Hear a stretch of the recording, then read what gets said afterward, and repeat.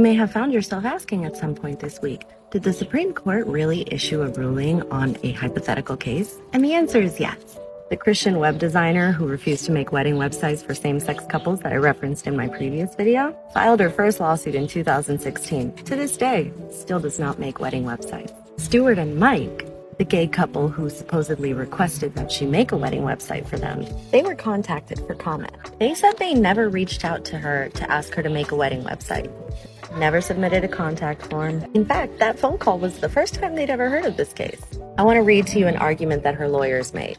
You better believe I took notes. This is regarding the Colorado Public Accommodations law that she was suing up against. The law prevents her from being able to bring glory to God by creating unique expression that shares her religious beliefs of creating wedding websites. She only wants to make websites that comport with her values that same-sex marriage is illegitimate. Imagine being so obsessed with hating gay people that you make up a business and hypothetical clients to file an entire lawsuit off of, despite suffering no material harm that would have actually prompted the legal action.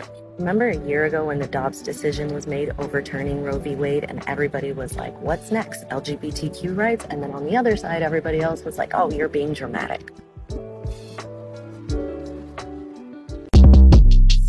Shortcast Club